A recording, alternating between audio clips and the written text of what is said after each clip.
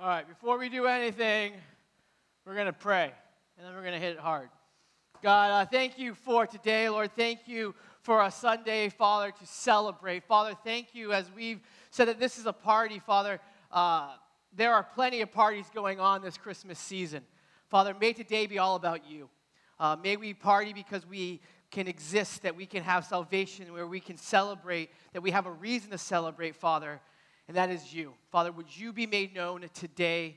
Thank you for using, Father, people of lowly circumstances like myself, Father, to be used for your purposes. Thank you, Father, for the grace that you show in that manner. In your name, amen. I am a pretty competitive person, and one of the things that I guess I have learned over my 21 years of life is, that's a joke, over my years of life is that it doesn't really matter how you compete. Like if there's a judge involved, like you play the judge, if that makes any sense.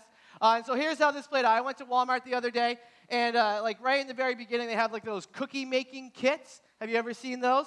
And I was with all my kids, and of course, it's probably like the world's worst cookies, but they had to have them. And so I was like, fine. We spent the $7, bought a cookie-making kit, brought it home, and I was like, okay, each one of you guys are going to make a cookie. I'm going to make a cookie. We're going to decorate it, and when Mom gets home, she will be the judge as to who made the best cookie. Now, I knew it was an uphill battle because Reagan, who is 2, she could just, like, slobber on a cookie, and she's going to win because she's just so cute and adorable, right? And I don't care who I'm competing against. I'm going to win, even if it's my own kids. And so I knew Ava was going to be the judge, so I played to win the game. And so this was my cookie. All right? I love Ava. And I won. So, and to their, yeah, whatever. I did win. She did vote me, and they were not happy about that. But you play to win. You play the judge. And so here's how this played out in college. I went to Taylor University many moons ago. And when I got there, one of my first classes was a public speaking class. Now, given my profession, you should think that I should have killed that class. I did all right in it. And so there I am, my freshman year. I'm on the soccer team trying to meet people. And this is my group of buddies. And so in that class, the teacher said, we're going to give a final presentation. You have to debate who's the greatest human being ever to walk on the planet. And you can't use anybody from the Bible because it was a Christian school. So I thought to myself, how can I play this to my benefit? The class is going to be judging, and I'm like, I'm new, I want to meet some girls, it's a Christian school, so how can I give a presentation, play the room, but also maybe get a number out of this, you know? And so I went with the most logical Christian school speech debate ever. I said, here's the deal. I'm going to debate that Billy Graham is the greatest human being ever to walk the planet. I lost. I didn't even come in the top 3. The guy that won picked Bono, and he did a much better job defining greatness. He did a much better job of playing the room. A bunch of college kids, U2 is huge, and he won. Today, greatness is also being debated, especially this Christmas season.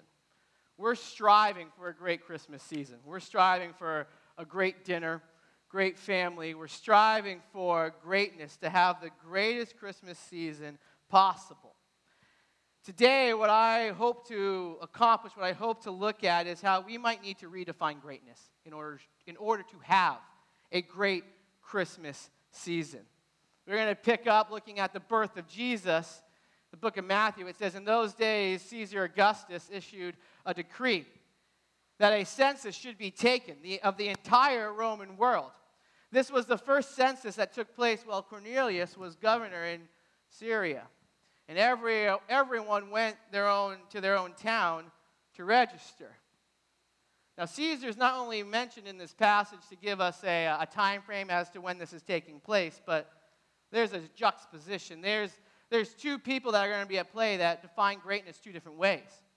Caesar was a self-proclaimed great man. He proclaimed himself to be Savior of the world. In fact, when he died, when he was buried, he had Savior of the world listed over his tombstone. And and he went as far as when Halley's Comet was flying in the sky, he said that it was Caesar Augustus or Julius Caesar, I'm sorry, going into heaven so that he would have a claim at deity. He would have a claim as a god, and the people bought into his self-proclaimed God status. Augustus means supreme ruler. They took faith. They took comfort in that gods don't die. They just go to be with the gods, and they saw him as such. He ruled. There was a sense of peace while he ruled, but it was a forced peace. It was, if you mess with me, I will end you. That was that type of a peace. So he wasn't humble. He wasn't reluctant. And so he was considered great. How do you define greatness? What will make Christmas great for you? What would make today great for you? Are you defining greatness correctly? When it comes to a birth, would we see something like this as the definition of great?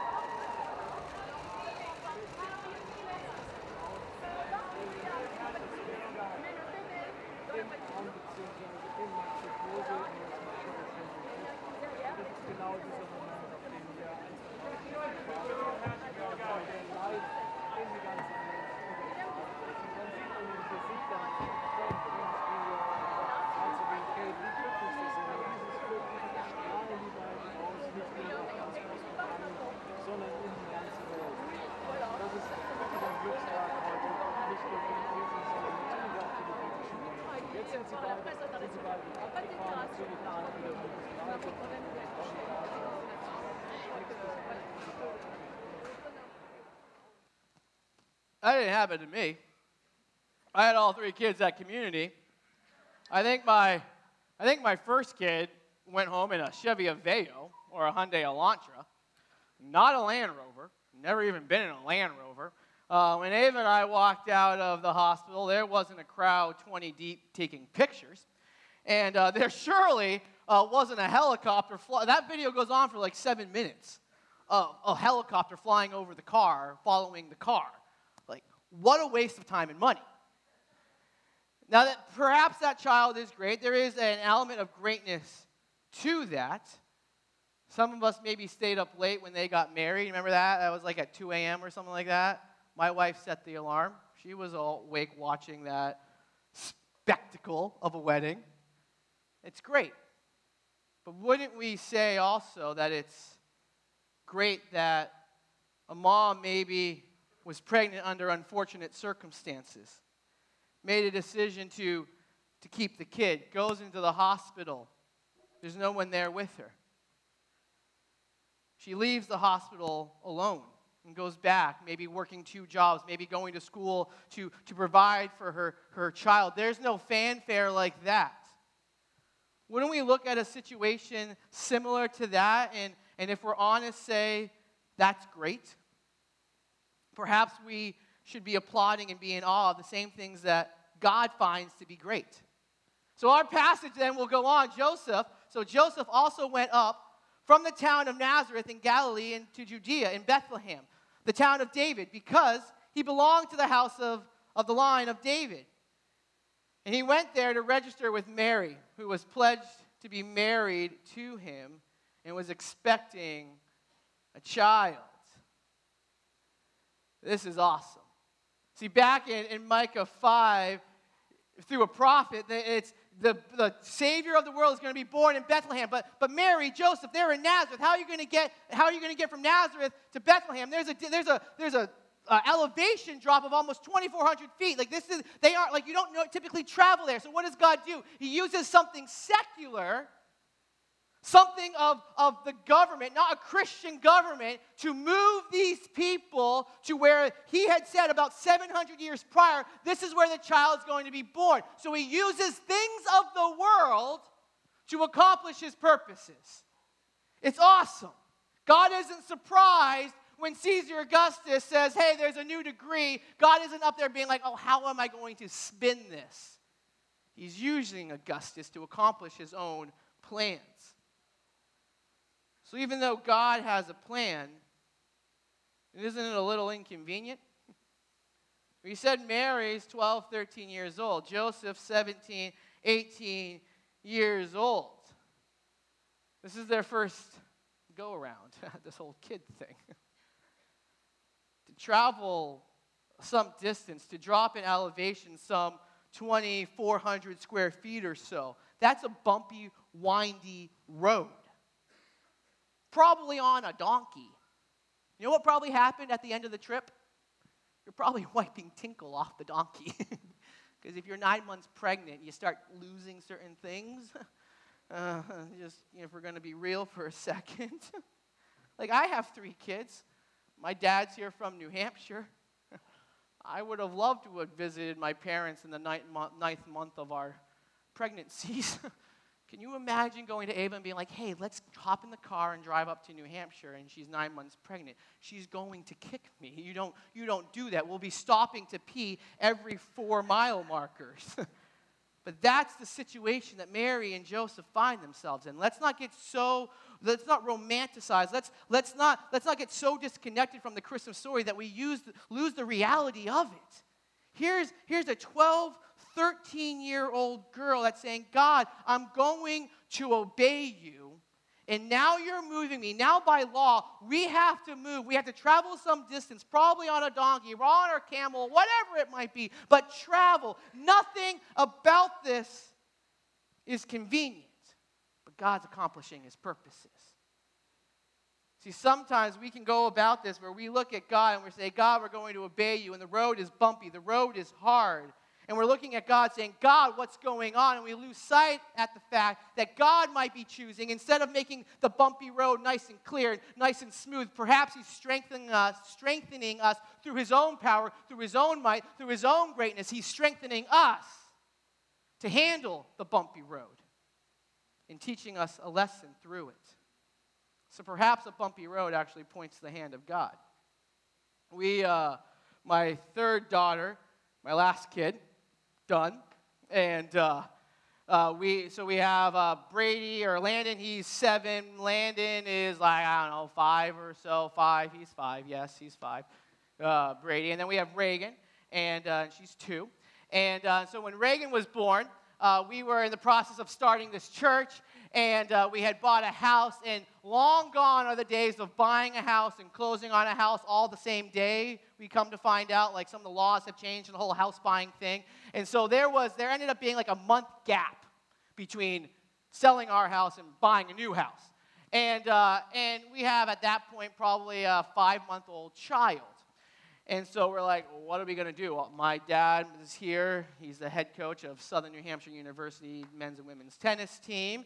You can celebrate him. He's won like a lot of titles.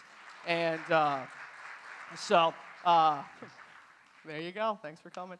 And so from New Hampshire, my wife is from West Virginia. Like, what are we going to do for this month?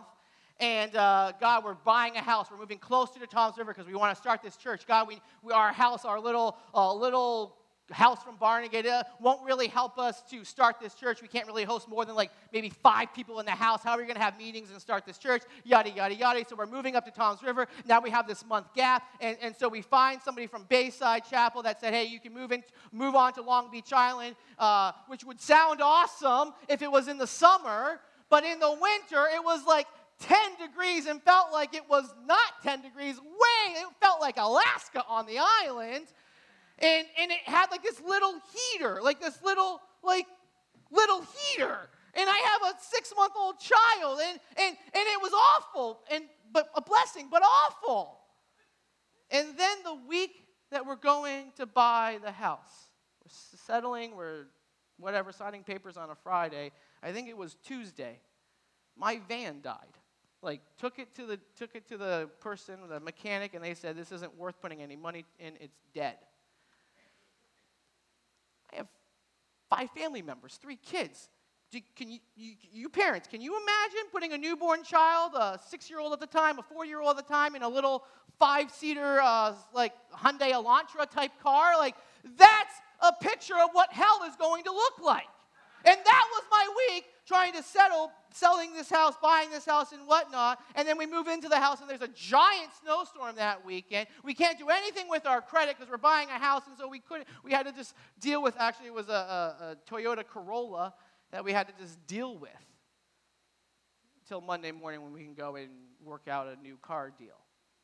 And I looked at it, I'm like, God, what are you doing? God, we're obeying you. God, we have you in mind for all of this. And what was cool was that through those circumstances, like hard family circumstances, God strengthened our marriage. Our kids loved it. They didn't have a clue that life was hard. Even though they were being a nightmare, they loved it being a nightmare. It was great for them. We look back and we're like, we can see the blessings that we didn't see in the midst of it. Did you know this church? Our kids ministry, you got kids, you drop them off in the cafeteria. You know the curveball that God threw us Thursday before we launched on a Sunday? We had 5 classrooms down the hallway over there that we were going to have our children's ministry in. We spent thousands and thousands of dollars on children's ministry. And then the Thursday before, the school calls and says, you can't have those classrooms. We'll give you for free those cafeterias. It cost us an extra $5,000 right before we launched. And you know what? I can look back, even though that was like maybe perhaps the most stressful 72 hours of my life. How awesome is it to have those classrooms? Right now, the children's ministry is partying right now with everything they were doing from Parents' Night Out. They never would have been able to do that in 4 or 5 little classrooms. God had a hand in it. And so he had a hand in bringing Mary and Joseph to Bethlehem. So is life hard for you this Christmas season? You know what our instinct is to go to a resentful place. I've never met a resentful person that is equally content. So are you in a place of resentment this Christmas season? It's likely you won't find contentment around that corner. So what are you going to do with your resentment? Perhaps we need a God-sized perspective when the road is bumpy. Because here's what Mary would say. I don't think Mary would have traded the hard road. I don't think when Mary is holding newborn Jesus in her arms, when shepherds come in singing praises and worshiping this child, I don't think she would have traded it. And I surely wouldn't have traded that month with my wife and my kids at that bungalow on all LBI. Because I was praying, God, strengthen my family. God, strengthen us as a church. If I'm praying that, how ridiculous would it be when God says, I'll give you a situation to make you stronger? You want to be courageous? I'll give you a situation that will make you stronger. Praise God for those situations as we get to apply his strength, his greatness. So our passage now concludes with, while they were there, the time came for the baby to be born. And she gave birth to her firstborn, a son. She wrapped him in the cloth and placed him in a manger because there was no guest room available for them. Now, how inconvenient of a situation, the travel in itself, but now they're there. Everybody, this is a royal city, so now there's thousands and thousands of people coming upon this little rink-a-dink city that you would never know if it wasn't for Jesus. Thousands of all the hotels are now taken up. Now even like the truck stop. So when they say no room in the inn, that's more like a truck stop. There's not even a place for a truck stop type setting for Mary and Joseph to find a place of resting.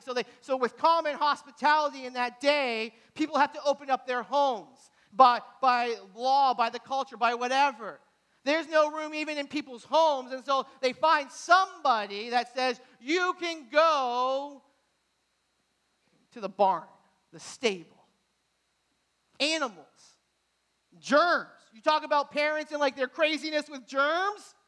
Imagine having your kid in a barn with the hay and the pigs, and then you have to put your newborn baby in a manger. A manger, again, we have like those blow-up things outside of our house or the plastic nativity scenes and it's all glorious, it's all beautiful, but let's not lose sight, that's probably a little hole inside of a cave.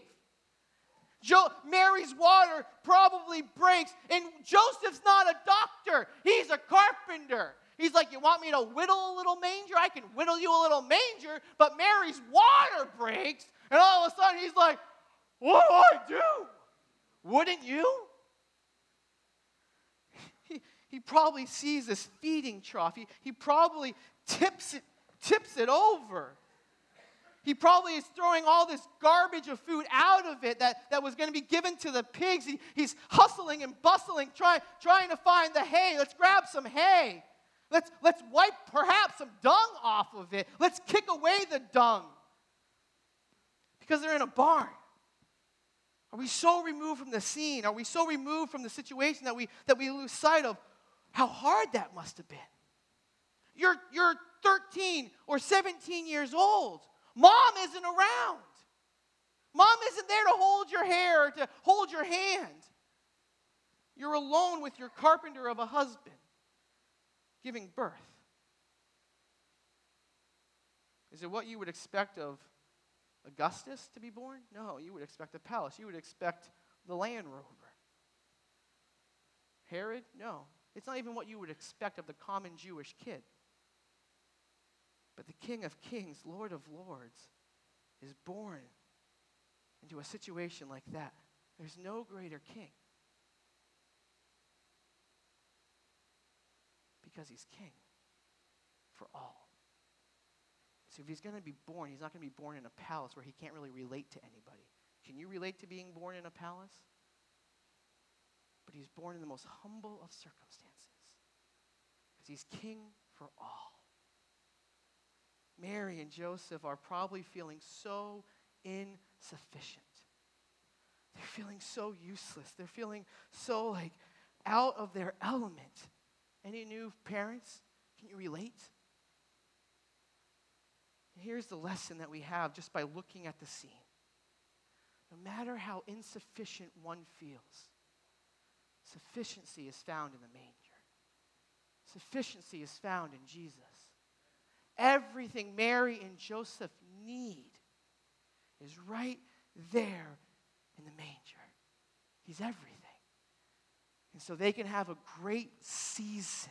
The event can be found to be great because Jesus is there and he's born, relating to the lowliest of lowliest people because he came for all.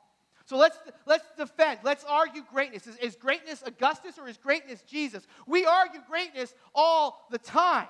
What would make this season, what would make this Christmas season great? I named all my kids after greatness. Landon, Brady, and Reagan. Landon was born during the 2 World Cups ago when Landon Donovan was a superstar during the World Cup. And we were watching a game and I was like, Landon Donovan is killing it. I looked at Ava, I was like, that's it. He's going to be named Landon. And she said, okay. And so my firstborn is named Landon. Now I'm from New Hampshire. Again, my dad coaches at Southern New Hampshire University. So I grew up in New England. And so my second-born son is named after the GOAT, greatest of all time, Tom Brady. All right. I actually had somebody give me the advice when I was starting this church that I should renounce all of my sports teams from New England to relate to the people that I'm ministering to. And I was like, to heck with that. I was like, that would make me the biggest hypocrite in the world. And then Reagan is named after the greatest president of all time. We kind of just say that. We really actually are Irish, and we just like the name Reagan, but we needed something about greatness. If you ask me anything about Ronald Reagan, I don't know anything outside of that he was a drinking game for Republicans during the election, that every time Reagan was mentioned, you had to take a shot or something. I didn't play, but I heard about it. But we argue greatness all the time. Greatness is a hashtag used on Instagram almost 3 million times. 2.9 million times it's used on Instagram. You search it right now, you'll find it. We argue greatness. We argue who's the greatest quarterback of all time. We argue who's the greatest basketball player, LeBron or Michael. Who's the greatest hitter? What's the greatest movie? What's the greatest Christmas movie? What's the greatest Christmas sweater? Mine. And who's the greatest singer? The king of pop or the king of rock? It's the greatest decade of music. When I was in high school, we were debating who was better, Tupac or Biggie. Biggie! I was more of a Tupac guy, but we argue those types of things. Define greatness. So, out of the mouth of the goat, check this out.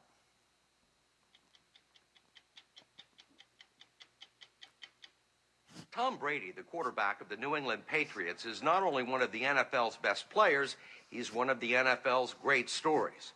At the tender age of 30, he has already won 3 Super Bowls, an accomplishment that ranks him with some of the best quarterbacks ever to play the game. And he's having one of the greatest seasons in pro football history. When we first reported on him back in 2005, he seemed underrated and almost overlooked.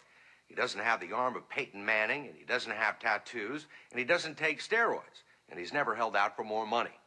All he knows how to do is win. It's what you always wanted. You're right. You're right. It has. And I didn't think it came with all the other baggage, though. In addition to his success on the field and his sex appeal off it, there is also the $60 million 10-year contract to play with the Patriots. I mean, I'm making more money now than I ever thought I could ever make playing football. But with all that money, fame, and career accomplishments, we were surprised to hear this from him. Why do I have 3 Super Bowl rings and still think there's something greater out there for me? I mean, maybe a lot of people would say, hey, man, this is what it is. I reached my goal, my dream, my life is... Me, I think, God, it's got to be more than this. What's the answer? I wish I knew. I wish I knew. Out of the mouth of the goat. Now, I don't share that just to be funny. I think that's a powerful statement. We're striving after greatness. Some of us are trying to achieve greatness. You would look at that man married to Giselle and has all the money in the world, has this giant house, has kids, has now 5 Super Bowl rings. If it wasn't for the stinking Giants, it would be 7 Super Bowl rings. Yeah, I gave you your little plug. Yeah, whatever. And stupid Eli, how's that working out? And... but he's great. He has everything. Anybody would look at his life and be like, on paper, that is great. I want that. And here he is out of his own mouth saying, isn't there more? I haven't found greatness yet. Greatness is found in the manger. You will never find greatness until you find Jesus. And so our thought for the day, our example of Jesus is this, that greatness is born in humility. Greatness isn't born how you and I define greatness. Greatness is born in humility. Chuck Swindoll, I loved how he said it, so I didn't want to completely rip him off. He said it this way. Imagine the position you are a supreme power over everything. You are worshiped. There is no pain. There is no wants. There are no needs. You are entirely content. You spoke the world into existence. Then they rebelled, making a mess. So out of love for your people, you leave. You devised a plan. You left. You left that all to become a human being. Entered into the mess. And what a mess you entered into. You voluntarily exited eternity to become a helpless human in a feeding trough. You would experience pain, suffer, heartache, disappointments, struggles, temptations, bear with the injustices, and willingly subject yourself to the awful consequences of sin. You chose sacrifice. What happens to Mary and Joseph is just a foreshadowing of the injustice the innocent Son of God would endure on our behalf.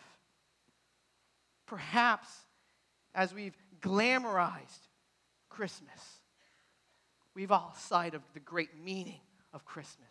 Yes, I'm excited to party. We're going to sing some worship songs here in a second. We had that funny little rap and drummer boy thingy going on. We have the photo. We have all the glitz and glamour, but it's all for nothing if we don't lift the name of Jesus. If we don't lift the name of Jesus, then we're no different than anybody else. So we lift the name of Jesus. We celebrate because greatness is born in humility. Jesus left the glamour of heaven to be born in a feeding trough and be king of the world. My hope for you this season is that you wouldn't let your surroundings determine your greatness, determine what greatness is. Mary and Joseph are sitting there with a baby and hay and cows and camels and goats and all this stuff. Imagine if they sat there and said, well, I'm going to be defined by my surroundings. They're probably feeling pretty lowly, alone, awful. but their surroundings don't define what great is. Their surroundings don't define who they are. Your surroundings, when you walked in here, don't define you. That perfect Christmas meal, whether it's perfect or whether you burn the ham. What do you have at Christmas? Is it prime rib or whatever? Like, whatever it is, whatever meat you're supposed to have. Eat some fish, whatever. Just, that doesn't define who you are. Surroundings don't define us. Jesus defines us. And so if we're striving after Jesus, we'll always find greatness because Jesus is great. So perhaps this Christmas season, we need to start redefining what greatness is. I wanted to write a book some years ago, and I talked to some editors, and they said, well, if you want to write a book, you need a private Facebook page with at least 10,000 followers. You need 10,000 followers on Instagram, and you need 10,000 followers on Twitter, and then we might have a conversation with you. I was like, that is the stupidest thing I've ever heard. And then this week, I got this picture on my Facebook that on my posts, not me individually, on my posts, I've had 95,000 likes. You're in the midst of greatness, did you know? And like for a second you like look at that, you're like, how in the world is that? Like what? And then I'm preaching and I'm like talking about Jesus and like the manger and everything. You're like, oh, reality check, that's nothing. and I thought for a second, if I want to be defined by greatness, I'm never going to lead with, you know how many likes I got on Facebook? That'll never be my lead. If I want to be defined by greatness, my tombstone is never going to say, well, here goes a man that had 95,000 likes on Facebook.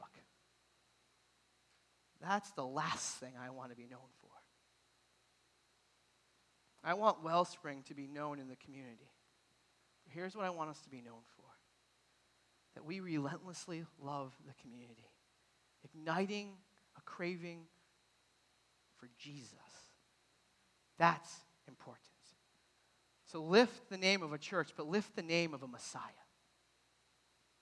My bank account will never define me. My social resume will never define me. My surroundings don't define me. It's really simple. Jesus defines us. We celebrate simplicity. Let's boil it all down. Jesus is great. He is humble, and he defines greatness for us this Christmas season. So for my challenge for us today is to redefine greatness and then strive for greatness this Christmas season. If you don't get to all the decorations, it's okay. If you have to order out and get Chinese food for Christmas dinner, it's okay.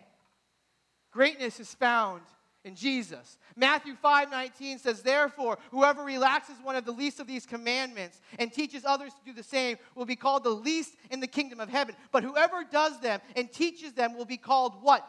Great in the kingdom of heaven. So what will be great for you and I if we're going to die on our tombstones? What would be great is a life marked out by humble obedience to the Lord. That is great. I want my kids to live into their names and be considered great. But it's not going to be if they're some pro athlete. That will never make them great. And they're not going to be great if they become some great politician. They're never going to be great if they're some great scholar. Like that does not define greatness. They will be marked as great if they live a life of obedience to Jesus. That's what I want for my kids. I want them to one day stand before God, not too soon, but one day stand before God and hear, well done, well done, well done. I want to live a great life. I want to live a great life of obedience where I hear, well done from Jesus himself. So greatness this Christmas season is perhaps the mom working 2 jobs. That can't buy the new Xbox, that can't buy the new iPhone X10, whatever. It's the mom working 2 jobs that puts food on the table. Well done. It's the construction worker that has an opportunity to rip somebody off because they gave a quote and the part came in cheaper and they decide, you know what, I'm going to change my quote in their benefit and price the job for less. Well done. A school teacher working more hours so that their kids can learn, so that their kids can have, maybe providing things themselves. That's greatness.